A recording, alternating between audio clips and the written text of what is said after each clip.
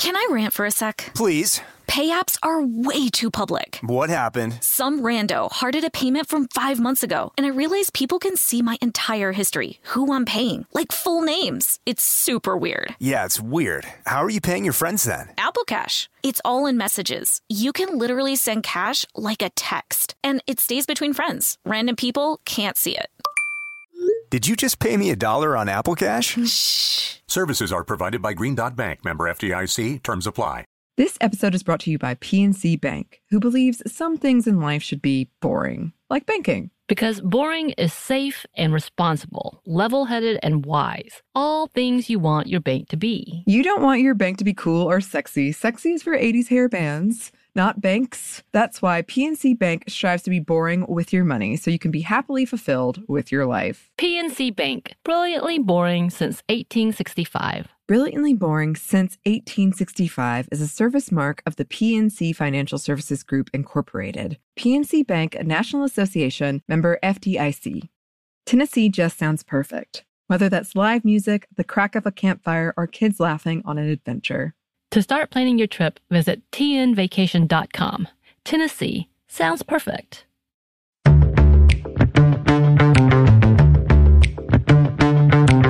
Hey, this is Bridget. And this is Emily. And you're listening to Stuff Mom Never Told You.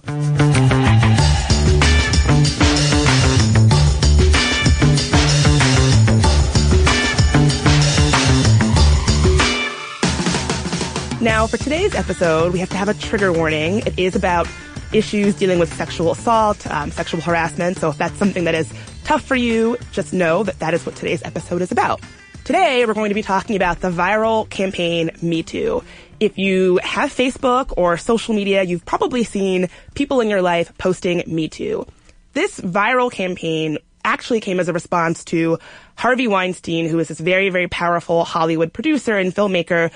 These bombshell allegations that came out that he has been sexually harassing and sexually assaulting women in Hollywood for many, many years. And that a culture of silence, a culture of looking the other way, a culture of fear, a culture of intimidation really allowed for a sexual abuser to fester in this industry. And it took a lot of women standing up to have anything be done about it and even have a national conversation about it, despite the fact that it seems like it's been an open secret in Hollywood for quite a while.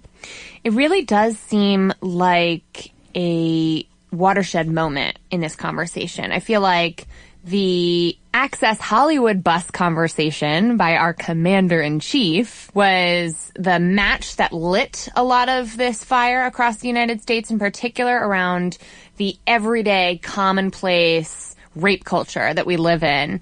And now this sort of movement, this energy, this frustration, this totally righteous anger is manifesting in this interestingly targeted way. So I look back at that tape and I think, how did this guy become our president? I don't know. I thought that was the end. Oh my God. I was so naive to think people cared.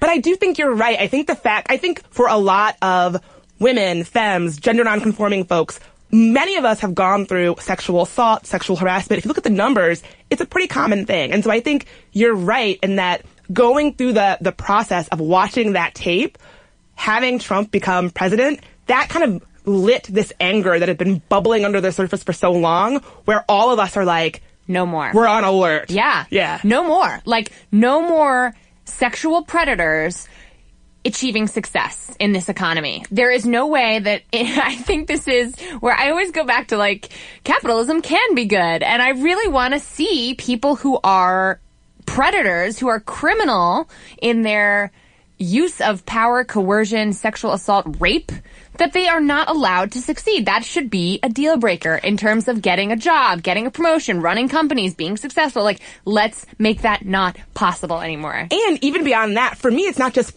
make sure they're not successful. We shouldn't get them on a stage and applaud them. Oh I think that's what bugs me so much about things like that, like your Woody Allens of the world.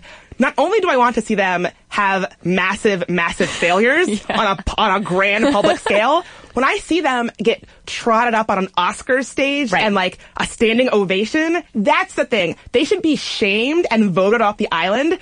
What are we doing that we allow these abusers to not just get financial and professional success, but then we uplift them like, oh, they're so great. Yeah. What are we doing? I don't know. I just think it's a weird distinction that people can somehow, and it kind of is like problematic faves in that you can hold someone's body of work separate from the way that they conduct themselves personally.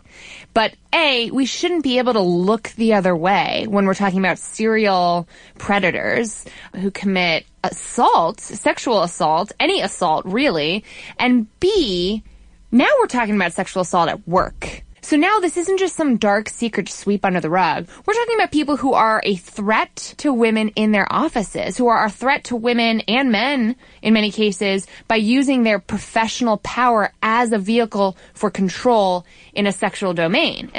Well, that's one of the things I think is sort of glossed over in the Harvey Weinstein situation is that because we're talking about famous A-list actresses, it can seem like this is this Hollywood thing. But at the end of the day, these are women in the workplace. And that even though they're famous, they're on TV, they're A-list, they're in magazines, it is a sexual assault and harassment in the workplace situation. And I think that can get lost when you're talking about like glittery A-listers. And we sometimes overestimate the power of glittery A-listers as compared to the behind the scenes people who make decisions about what roles they're going to get. So yeah, you look at these beautiful, successful, flashy A-listers and you think they're so powerful. How could this happen to them? Like surely people like Gwyneth Paltrow, this wouldn't be happening to her. But you think about it, you know, when it comes to acting, these people were a lot of times just sort of getting their start and just kind of working up the ranks of Hollywood. And so they actually maybe didn't have that much power. Also, it just goes to remind you that it doesn't matter how successful you are. You're still just a piece of ass to somebody. And the most recent everyday assault that I experienced, which I don't even want to go into details because I'm not into the Me Too kind of assault sharing culture so much, which we're going to talk about more.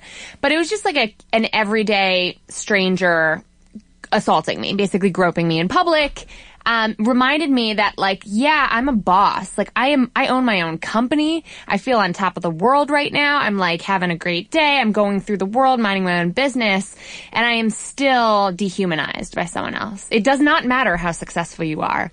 That is what assault reminds you of, is that you are nothing. It makes you feel like it doesn't matter how much brilliance or gusto or power you feel like you have, you're still just a piece of ass to somebody. And I'm horrified that happened, but the framing that you just gave, I think, is so important because I think as women, we are taught that it's good to be a strong, badass woman, you know, right. No one's going to mess with me, blah, blah, blah.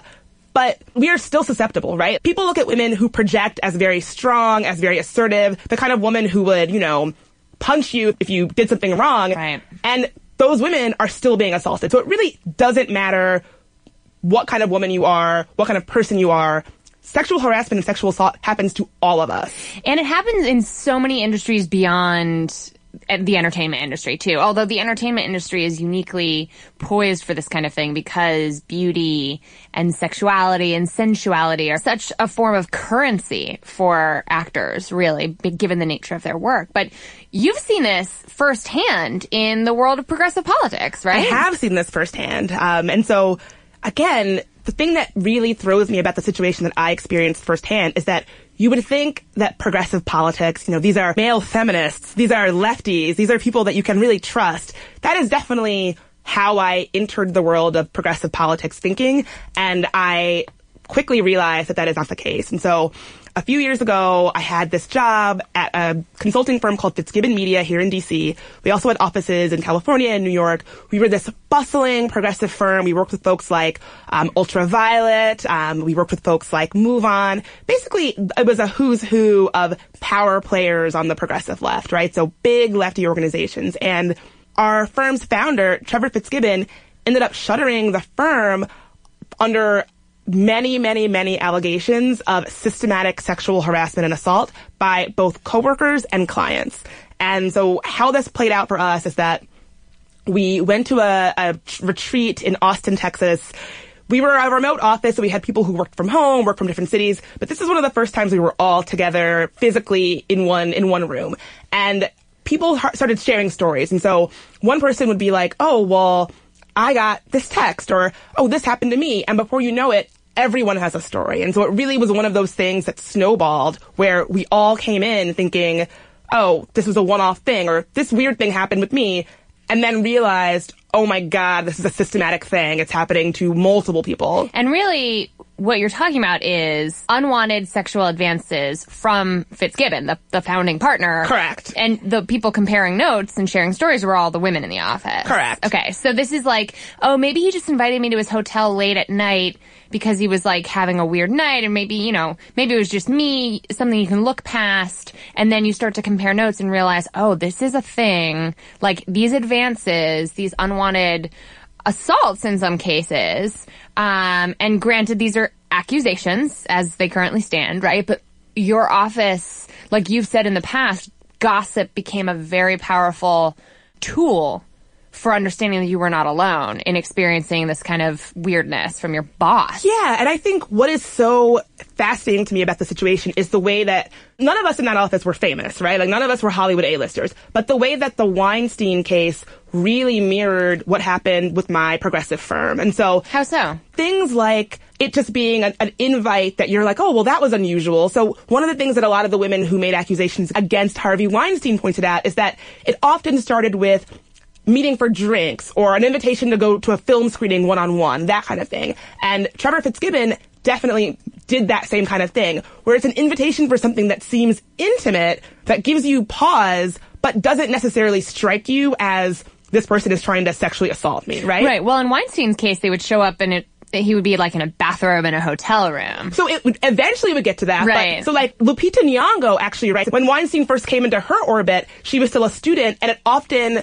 you know, early on was dinners, invitations to see movies, and how he did these specific things to make her feel like it was safe. So it would be like, oh, come to this movie screening. You can bring a friend if you want, or an invitation to dinner. And when they get to dinner, there's a female assistant there, but then that assistant leaves. And so It's done in a way where you know it seems off, but it's not necessarily, at least to start with, overt enough to be like, this is bad. Okay, this is what I hate, because A, I think that one-on-one meetings are critical for everyone's career success. Plain and simple. B, I've been on many of these kind of hangouts with your mentor, and then you're like, oh God, is he going to hit on me? Have you ever had a one-on-one where you bring your resume and it's a date? Yeah.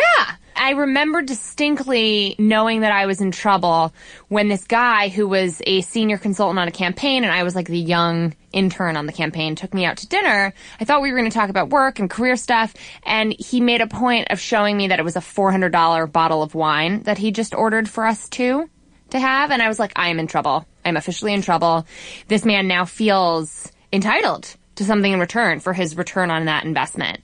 And I knew it then, and I predicted the oncoming assaults that would follow in his car.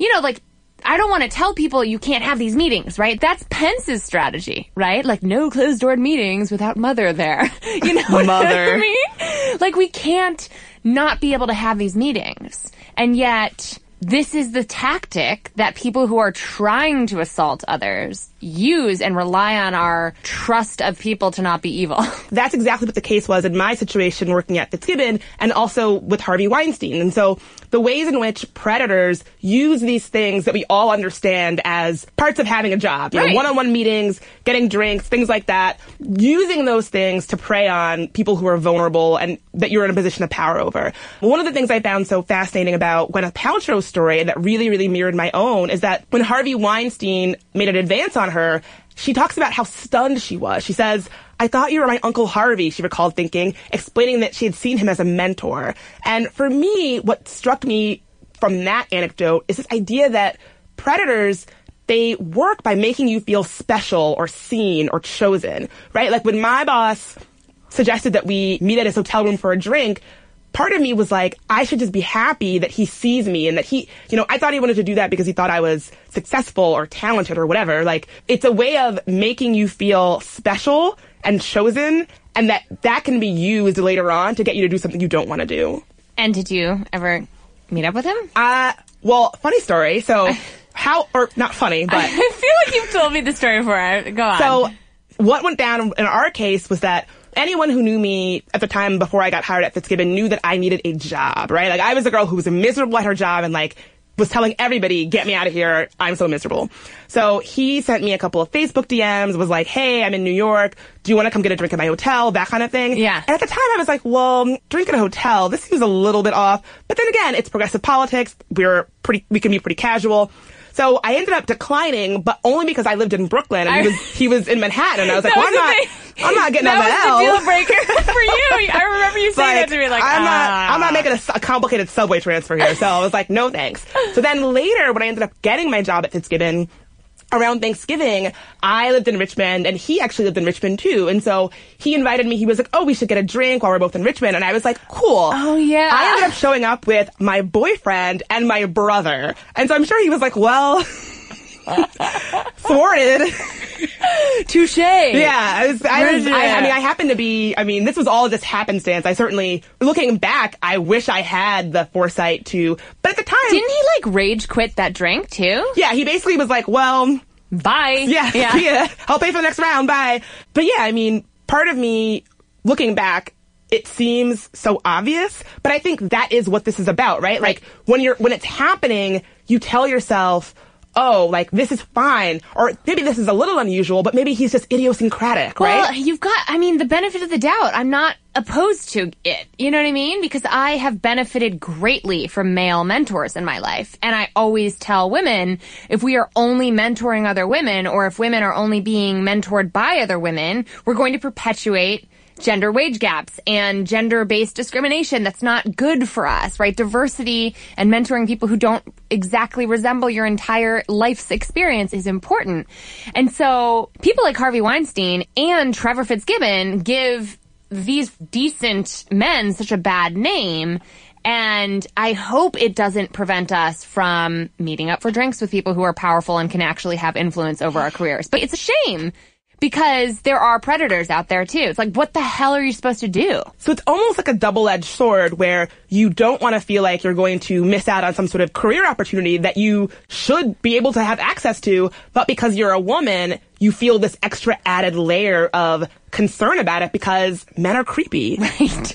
And that's why we need all the non-creepy men out there and women to actually call this stuff out, right? Because it's the silence, it's the culture of complicity that keeps predators like Fitzgibbon and Weinstein rising to the top. Like, it allows them to remain powerful and influential in a world that they should not be able to be. So really, a notable thing I think that you see in situations, both with things like Bill Cosby and with Weinstein, is that you have this culture where a team of assistants and drivers and handlers and PR people all know the drill, and they all function to allow this predator to operate. And so it's assistants showing up for drinks and then knowing that they're supposed to leave after a certain amount of time, leave, a woman alone with him. Or it's drivers who are looking the other way while there's a woman drugged in his backseat while he's driving her home. It's things like this. It's a culture where everyone knows their role, and it's a machine that allows this predator to continue doing what they do without really facing a lot of consequences. And the other component that's common among so many of these stories is these powerful, influential people have not only this whole team of folks who are complicit in looking the other way, but they also use retaliation as a powerful follow-up to their assaults. So whether it's threatening to blacklist celebrities like Weinstein did, or if it's planting things in the sort of industry gossip papers about those who dare to speak out, victims are made well aware that the risks of speaking out and reporting someone who's as beloved and famous as some of these criminals are can come with huge risks. And I think that's what keeps so many women silent, including the women at Fitzgibbon, right? Definitely. Certainly worrying about retaliation was a big part of what happened at Fitzgibbon. Something I found very interesting about the Weinstein case is that in Lupita's piece of the New York Times, she wrote that after she rebuffed his advances time and time and time again, that there was one incident at a dinner where he said, let's cut to the chase. I think we should finish our meal upstairs. And she was like, no. And that after she left, she was like, I felt like I needed to make sure that everything was good. So I said, Harvey, are we good? And he said, I don't know about your career, but you'll be fine. And that she didn't know if that was a threat or not. And that sounds like a threat. I don't know about your career, but you'll be fine. That's disgusting. Yeah. And how I mean, and this happened when she was still a drama student at Yale, so she wasn't even... Oh, this doesn't surprise me at all. Yeah. But, like, what an inelegant threat. Like, how obvious are you going to be about this kind of thing? That kind of coercion is not even something you're ashamed to be that explicit about. Well, according to this New Yorker piece by Ronan Farrow, which if you have not read is like a bombshell must-read piece, Harvey Weinstein actually had a thing about bragging about getting dirt put in gossip magazines and dissuading of studios from using certain actresses. Like, he talked about how he had this power over Hollywood to make things happen for people or not make things happen for people. And so I think the reason why he was so inelegant is because he's not ashamed of it. I'm, like, being triggered right now because this feels so much like politics. It is. This and is I think, so what campaign life is like. And I think what you said is so important because it's important to, even though, just like you were saying earlier, in Hollywood, sex appeal and all of that can be a kind of currency, it's not just Hollywood. It's in so many industries. It's politics, it's medicine, it's law, it's Silicon Valley. Wall Street. Yeah, if you listen to our Silicon Valley episode, women being afraid to speak up because of retaliation was a hallmark of the abuse and harassment that those women faced. Yeah. And I feel like this is causing me to, like, just go back in my brain and go back in time, like, just thinking about all the men who I've come across who have used their power and influence to get what they want sexually, to get what they want out of the people that they work with, and who've been so unafraid to use that power and influence in a retaliatory manner. It's just, it really is like blows your mind how everyday and how relatable it is. And I think that's why the whole Me Too campaign was so compelling, because it made you do that. It made you go back through every job you've ever had, every off incident you've ever had, every assault you've ever experienced, and be like, this is the experience of being a woman in this country. So we're going to talk a lot more about the Me Too campaign and how it got started after this quick break.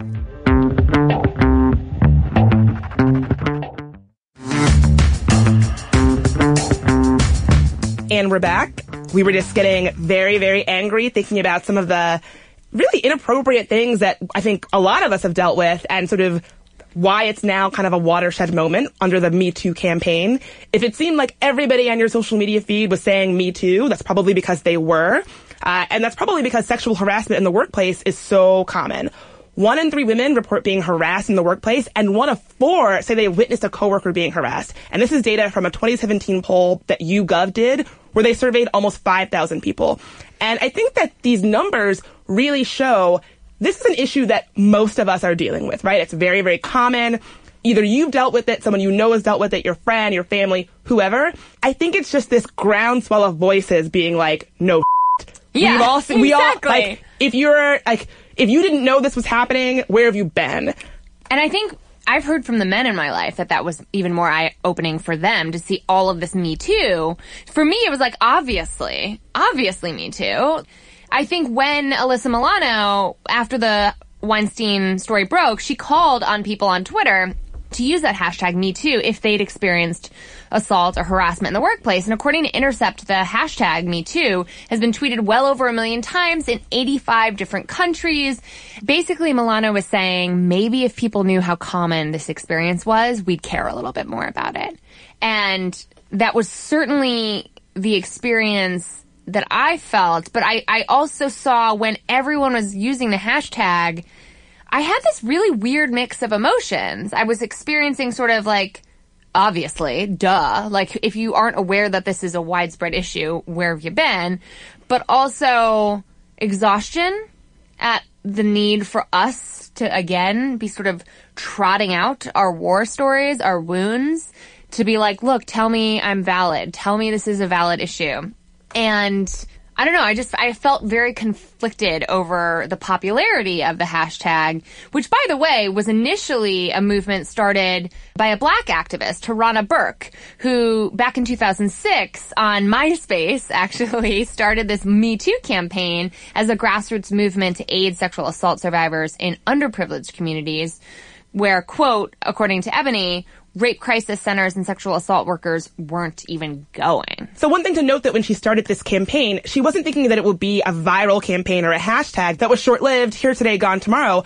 But she says that she's really, really happy to see what's happening now. She says, what's happening now is powerful, and I salute it and the women who have disclosed. But the power of using Me Too has always been in the fact that it can be a conversation starter or a whole conversation.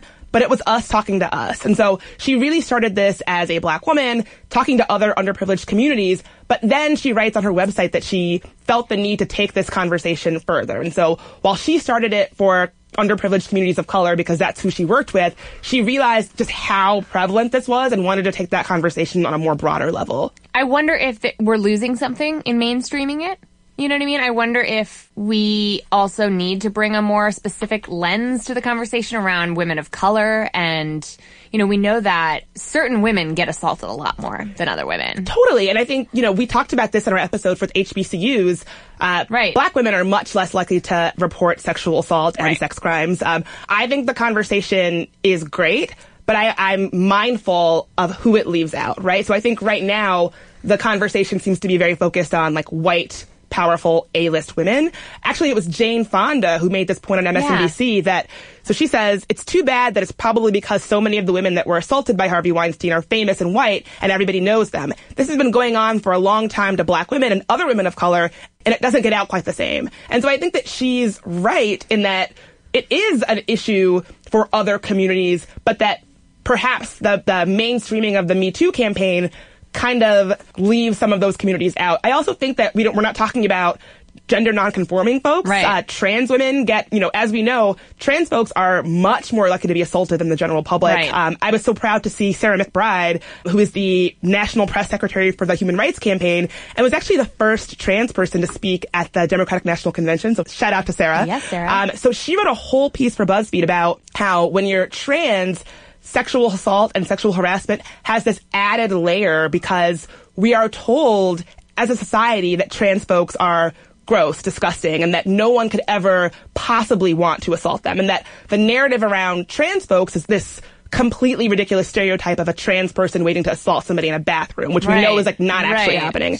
So she writes, I stayed silent because I knew that while many survivors are met with disbelief and doubt when they share their stories, trans survivors often also face a different kind of disbelief, one rooted in the perception that trans people are, quote, too disgusting to be assaulted. Alleged rapists and sexual harassers will sometimes insist that they couldn't possibly have done what they've been accused of because the person accusing them is too unattractive to merit being assaulted. We've even heard that defense from our sitting president. Exactly. Our sitting president has said that. It makes me want to scream. It boils my blood. I know. And there's a part of the Me Too campaign that I think was most effective in its mass consumption, which is it got us all enraged again because of the sheer volume. So whereas we've lost some things in the mainstreaming that we need to reclaim, like a special focus on the experience, the intersectional experience of being a trans woman, of being a woman of color, and how it's not all the same for every woman, we've also gained something in the mass participation, which is, A, I think broader awareness of how commonplace this is, but B, I got enraged all over again and depressed, quite frankly, just seeing the onslaught. You know what I mean? It just felt like too much. It felt like I want to find who all these people are and punch them in the face. You know what I mean? I'm angry. I think you're exactly right. And I think you actually did see some people saying, hey, if it takes millions and millions and millions of women saying Me Too for you to realize this is a problem, what the hell, right? Like, why should we, as survivors of sexual trauma, sexual crime, sexual abuse, sexual assault, why should it be on us to split open our traumas for the world to see to get somebody to care, right? This is not the first time that we've had a viral campaign about sexual assaults around women. Like, remember hashtag yes all women? Right. We've done this before. We've been here before. And so I think one of the criticisms I see, and I think is frankly valid, is that if you're the kind of person who needs to see this amount of trauma, this amount of labor on the path of survivors to do something and see it's a problem, like, what is going on? Exactly, Bridget. And I think it's important to acknowledge that for every case involving sexual assault or harassment at work, there's typically more than one party involved. So for every one of those hashtag Me Too tweets, you know, where was the other player? Where was the other person in that equation? And that's the spotlight that our pal, Liz Plank, friend of the show. Shout out to Liz. She really shed light on a different take, which was this hashtag him though. Like, what about him though? When are we going to talk about him though? And really pointing the microphone in a different direction of saying, okay, we've heard from plenty of survivors. Now, when are we going to hear from men? When are we going to hear from men on this? Yeah, and I think I'm a big fan of not just having the onus being on survivors to do the heavy lifting and unpacking and all of that. But yeah, I almost felt a little bit exasperated seeing so many men saying, I believe you, I believe you, I believe you. First of all, I don't think we're doing this to have men believe us, right? 'Cause I don't give, like, frankly, I like what you were about to say there. I agree completely. Like, we're not doing this because we want you to believe us. We're doing it because we want you to do something about it, right? And so I got a little bit irritated watching so many of my male coworkers and colleagues and friends sort of virtue signaling by being like, I believe you, I believe you, I believe you, but then having an end there. And so I'm not someone who is into just giving validation for a man saying, I believe you. I want you to go further. Make a plan for what you're going to do when you see your homeboy do something out of line. Make a plan for what you're going to do when you see sexual harassment in your workplace. Even if you're an underling, make a plan for it. Tell me what you are going to do to help unpack this. Don't just pat yourself on the back and be like, hey, women, I believe you. Do something about it. That's what I found so interesting about that other hashtag that popped off from this. I did that. Where it's the men actually saying, you know what? It turns out that in college, I actually did make a girl feel uncomfortable. Or it turns out that I did have more power over a woman and I used that to get her to go on a date with me. Or it turns out that I did exaggerate my status or my ability to make something happen for a woman because I wanted to impress her. And that was kind of gross. Like, it's so easy to pat yourself on the back and say, I'm such a great male feminist, I believe you, blah, blah, blah. It's harder to be like, here are the specific ways that I have contributed to a toxic culture wherein sexual harassment and sexual assault is commonplace. Right.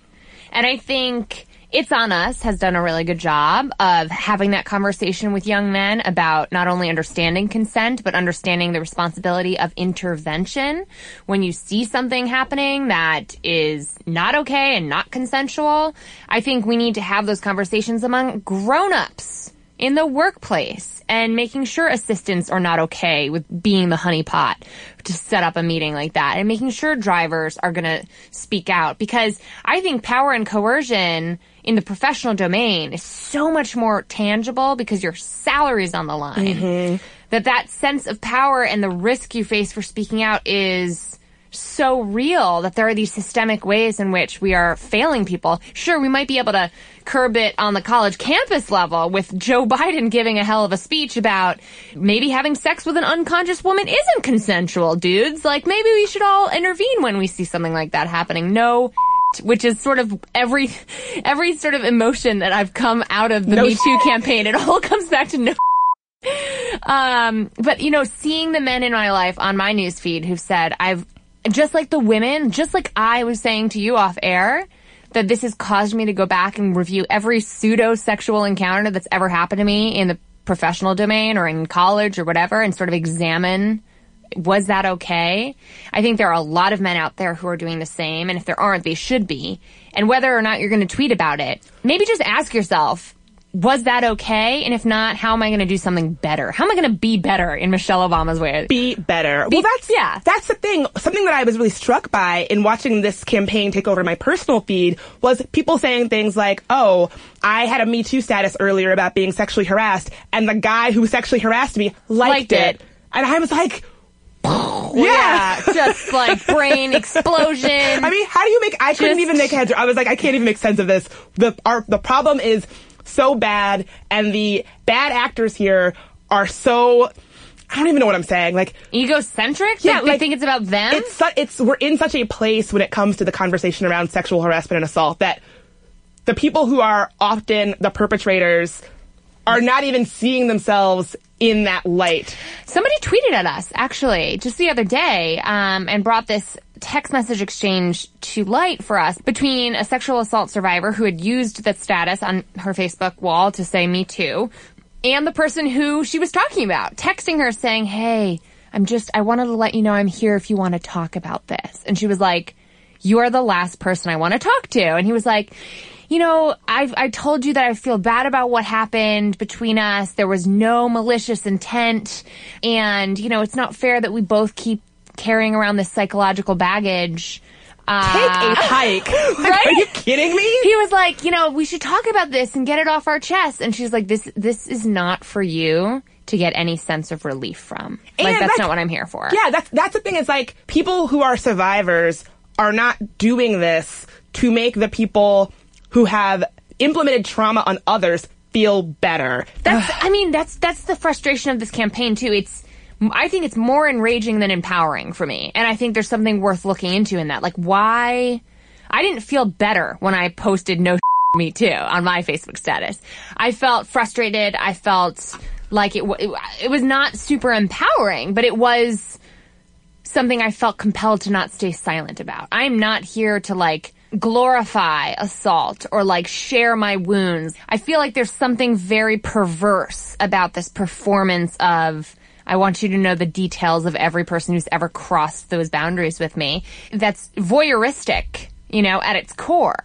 That I'm going to share those details with the people who I have intimate relationships in my life as I feel they warrant sharing and no further. You know what I mean? So there's something weird about how I left this campaign feeling. I don't think you're alone at all. And actually, someone wrote into one of my favorite advice columns, Slate's Dear Prudence, and they wrote in feeling angry and triggered and just really upset by the whole Me Too campaign. So she writes about how this campaign was feeling really triggering for her as a rape survivor. Her boss posted on Facebook about how, quote, proud he was of all the women sharing their stories.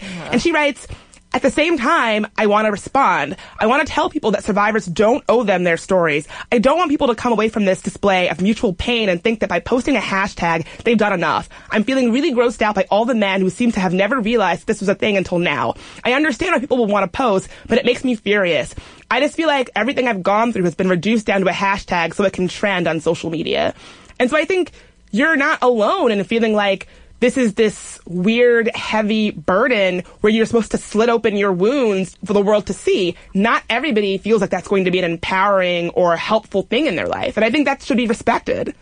Exactly. Not to mention how triggering this could be, having multiple people talking about their trauma and their pain, how triggering this could be for someone who is dealing with that kind of thing. I mean, I know that the day that we were talking about Weinstein all day on a loop, I had to leave early because I was just like, I can't stop thinking about this, and it's all I can think about. Yeah. I think we should take a break because I'm getting enraged and depressed all over again, first of all. But second of all, the good news is that there are things we can do about this, right? That there are good people who are taking action on these issues that we can join forces with. And the hashtag was just the start of the conversation. The hashtag is by no means the end of activist momentum on this. It's just the beginning.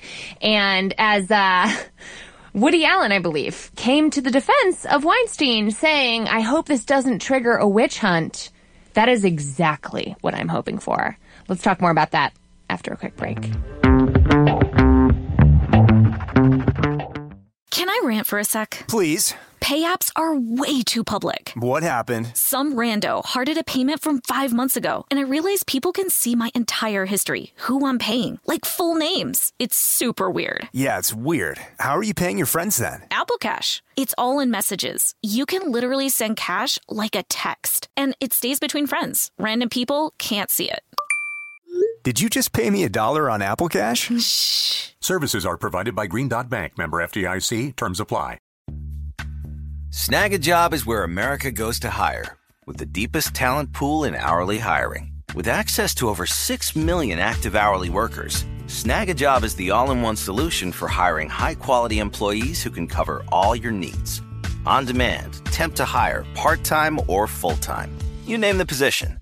Warehouse worker, retail associate, grocery store clerk, fitness trainer, baker, stylist, bellhop, podcast producer. Yeah, Snag a Job's got a worker for that. With our easy-to-use platform, you're able to seamlessly post and fill available positions quickly with a dedicated customer support team to provide all the help you need along the way. Kind of nice knowing you have a talent pool like that in your own backyard, right? Snag a Job is the partner you need to keep your business running smoothly. So visit snagajob.com or text snag to 242424 to talk to an expert. Snagajob.com, where America goes to hire. This episode is brought to you by PNC Bank, who believes some things in life should be boring, like banking. Because boring is safe and responsible, level-headed and wise. All things you want your bank to be. You don't want your bank to be cool or sexy. Sexy is for 80s hair bands, not banks. That's why PNC Bank strives to be boring with your money so you can be happily fulfilled with your life. PNC Bank. Brilliantly boring since 1865. Brilliantly Boring Since 1865 is a service mark of the PNC Financial Services Group, Incorporated. PNC Bank, a National Association, member FDIC. And we're back. We were just getting very righteously angry about the state of sexual assault and sexual harassment that we're dealing with here in this country, which is appalling. We've been talking a lot about Hollywood and media, but it's important to point out that in no way is sexual assault and sexual harassment just regulated to those fields. And so I've actually been really, really interested to see how this Weinstein case has seemingly opened the doors to other industries having people be called out for their toxic behavior. And so earlier this week, we saw Mark Halperin at NBC have a handful of accusations from women that he worked with at NBC and ABC. Just to be on the record, that he masturbated in front of an ABC News employee in his office and then violently threw another woman against a restaurant window before attempting to kiss her. So I just want to make sure, people know that if those are the kinds of behaviors you hope won't cause you to be the center of a witch hunt, think again. Because I am excited and motivated for this witch hunt. Because this is the kind of BS that we need to call out.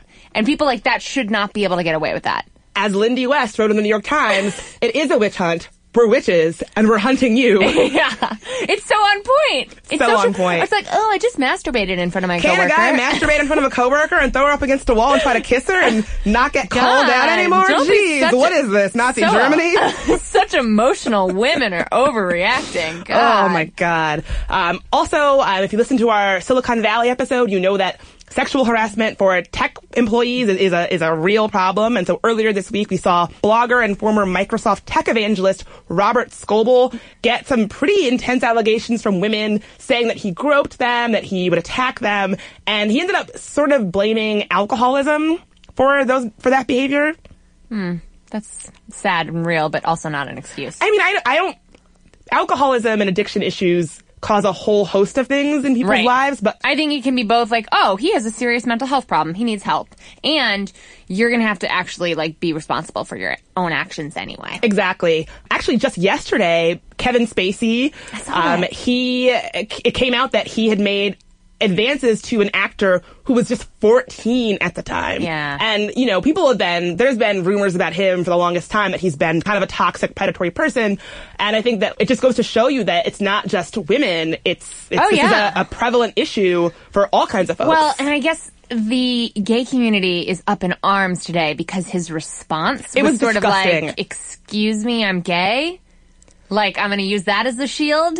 Yeah, being a gay man and making a sexual advance toward a child, those are two different things. I'm almost horrified that he would try to conflate them. That's almost that's a PR strategy that is so sleazy and toxic that I can't even believe that someone told him that was a good idea. That I will excuse myself trying to make a sexual advance toward a literal child by saying I'm gay. Yeah. Oof. What? No. Oof. No. Kind of like saying you're a sweet old president, too, right? Oh, which president are you referring to? Kind of like George H.W. Bush, who last week, after it was made clear that he regularly tells dirty jokes and then pinches the bottoms of young women posing in photos next to the former president, his team released a statement saying he's just a sweet old guy who does, in fact, pinch women's bottoms. That's what I found so weird. They're not saying he doesn't pinch bottoms. They're saying he does. He does. They were absolutely does cut do that. Him a break. That's his thing. That's his thing. That he's a charming old man who pinches bottoms. And we were all just what? Are you kidding me? And that just goes to show you how far we have to go in this conversation. It's not just about Me Too in a world where the perpetrators would like your status. It's apparently defining what consent is again and again, and not just for college boys. For former presidents. Grown-ass men like George H.W. Bush, knowing that you can't hide behind your sort of senile behavior as being an excuse. So as you've been saying, Bridget, I think it goes to show that this is not relegated to any single industry. It is not relegated to people of any single sexual orientation. It has everything to do with power. And it has a lot to do with what's happening at work, because when people are using their professional power and influence for a means to coerce you into sexual activity that is non-consensual, then it's especially disgusting. Going off that, something I found really, really maybe telling about how bad of a situation we're in with this is that earlier this month, BuzzFeed put out a call. They wanted to know who are the Harvey Weinsteins of your industry. So if you're, a mathematician, who is the guy that everyone knows is a creep that's just been getting away with it? And when I saw that, I was like, yeah, great. Like, out these creeps. Totally. Like, let's do this. I'm in.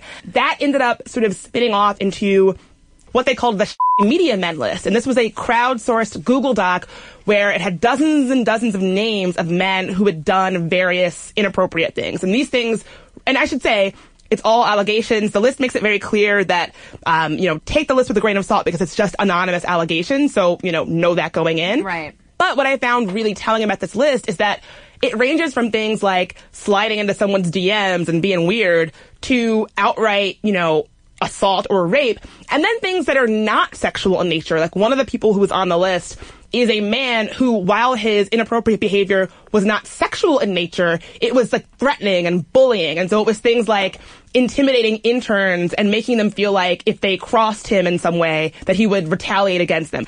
Well, it's funny because it sounds like this is a tale as old as time, right? Like, influence, power, wielding that influence and power, it happens every day. It happens every day. And some of it is illegal and some of it's not. Totally. So it is, I can almost hear the outcry of that group that Trump met with, which we covered in the campus sexual assault. Oh, DeVos, yeah. That's right. When we were tackling Title IX, the mothers of falsely accused rapists whose lives have been ruined because some girl regretted a night with their boyfriend, basically. And I can hear those folks lighting up their tiki torches already, because... Not tiki torches! Well, the line between white supremacists and my son's not a rapist is it's a mixed bag of, Yeah. I can almost hear the beads of sweat forming on those folks' brows, because if you think about it, the democratization of gossip through the internet can be used powerfully, and some might argue can be used as a form of influence and blacklisting, and it can be used in a retaliatory way, just like we're trying to prevent. Now, I'm not here saying that that's what that list is about, but I get the Woody Allen fear of a witch hunt. And at the same time, I think we need a lot more of that kind of exposure. Well, I actually have often argued that the reason why we are seeing these kinds of watershed moments is exactly because of things like social media. When you look at Cosby's situation, I think that Cosby came from an era where it's old Hollywood, where you could call someone's PR agent and say, hey, this story, can we have it killed? It's really going to be bad for us.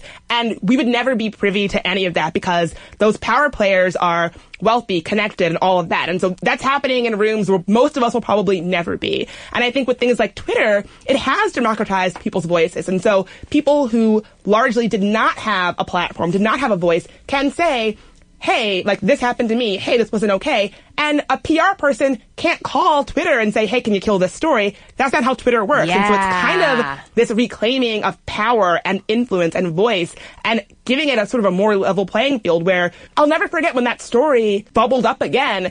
There was no one to call. There was no PR person that you could call to make everybody stop tweeting about it. It just was. It existed. And I don't think you saw that before. That is such a good point. And I think it just goes to show you that when women especially, but survivors of assaults across the gender spectrum get together, your voice can be powerful. And that's what we saw with Me Too, but Me Too was just the beginning. And so solidarity and a unified front and sort of acknowledging each other's differences and unity is going to be really critical to make this movement an effective campaign for change. I could not agree more. And so we didn't want to end without giving you some resources if you're finding yourself dealing with sexual assault or sexual harassment in general or in the workplace. Here are a couple of resources that you should know that you have at your disposal. One is a great organization that I know and love. It's the National Women's Law Center. Their number is 202-588-5180. That's 202-588-5180. And they're really helpful in terms of coming up with legal resources if you want to take legal action against someone who is breaking the law or treating you in a way that's inappropriate, and you want to know what your legal resources are, they're a great, great, great resource for you. And furthermore, don't forget to check out the EEOC, the Equal Employment Opportunity Commission, who we are always giving a little shout out to, because our little labor organizer blood in us can't help but mention how influential they have become. And yes, they are part of the government. So this is us relying on our taxpayer dollars, actually cashing in on some of that investment. You can contact them at 1-800-669-4000. That's 1-800-669-4000. And search their website at eeoc.gov for more. So Sminty listeners, we want to hear from you. This is obviously an issue that many, many, many of us are dealing with. How's it showing up in your life? How did you feel about the Me Too campaign? Was it something that you participated in? Why or why not? How did you feel about it? If you're a dude, did you take part in campaigns like Him Though or I Did That? How did that go for you? We really want to hear how these campaigns are showing up in your spaces. Yeah. I also want to hear, where do you want to see this go? Are you down for the witch hunt? You know what I mean? Or are you fearful of this becoming an infringement on equal justice under the law? Is the power of gossip in the workplace being harnessed productively, or do you fear its accusations run amok? I'm intrigued by how nuanced our path forward really can be, and I'd love to hear from you brilliant listeners on what action you plan on taking. So get in touch with us. On Instagram, we're at Stuff Mom Ever Told You. On Twitter, we're at Mom Stuff Podcast. And we love reading your emails at momstuff@howstuffworks.com.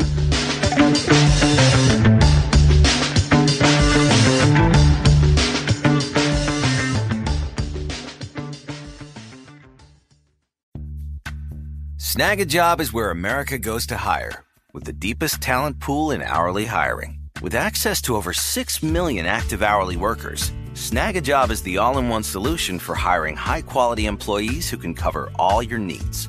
On demand, temp to hire, part-time or full-time. You name the position.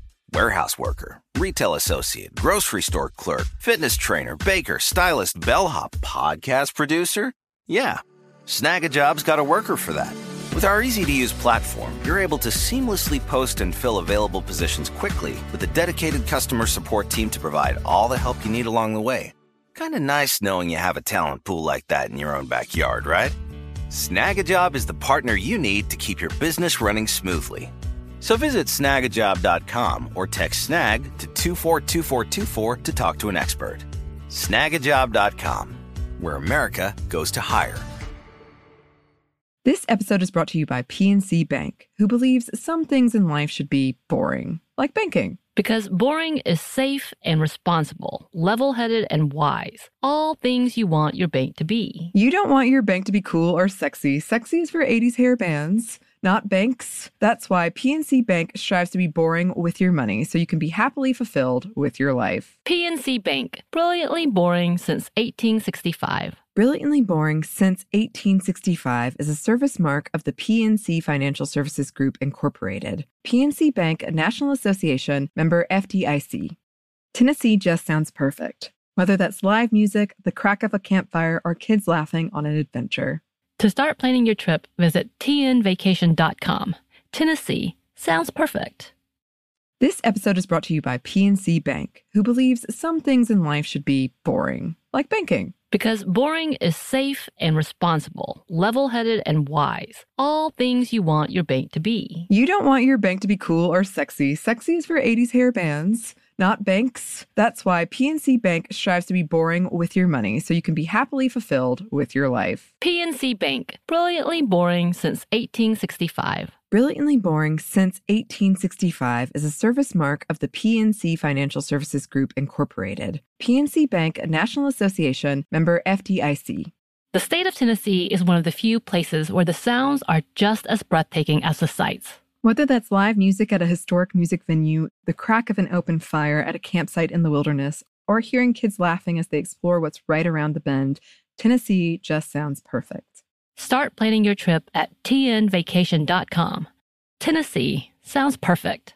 This episode is brought to you by Pedigree. If you've been looking for love at first sight, it is closer than you think. It can be found at your local shelter. So this June 7th to 9th, join the Pedigree Adoption Drive and the Pedigree brand will reimburse your dog adoption fees nationwide. Pedigree knows that bringing a dog into your home not only opens their heart, it can open yours too. Visit pedigree.com/adoption-drive to learn more about the adoption drive and to see full terms and conditions.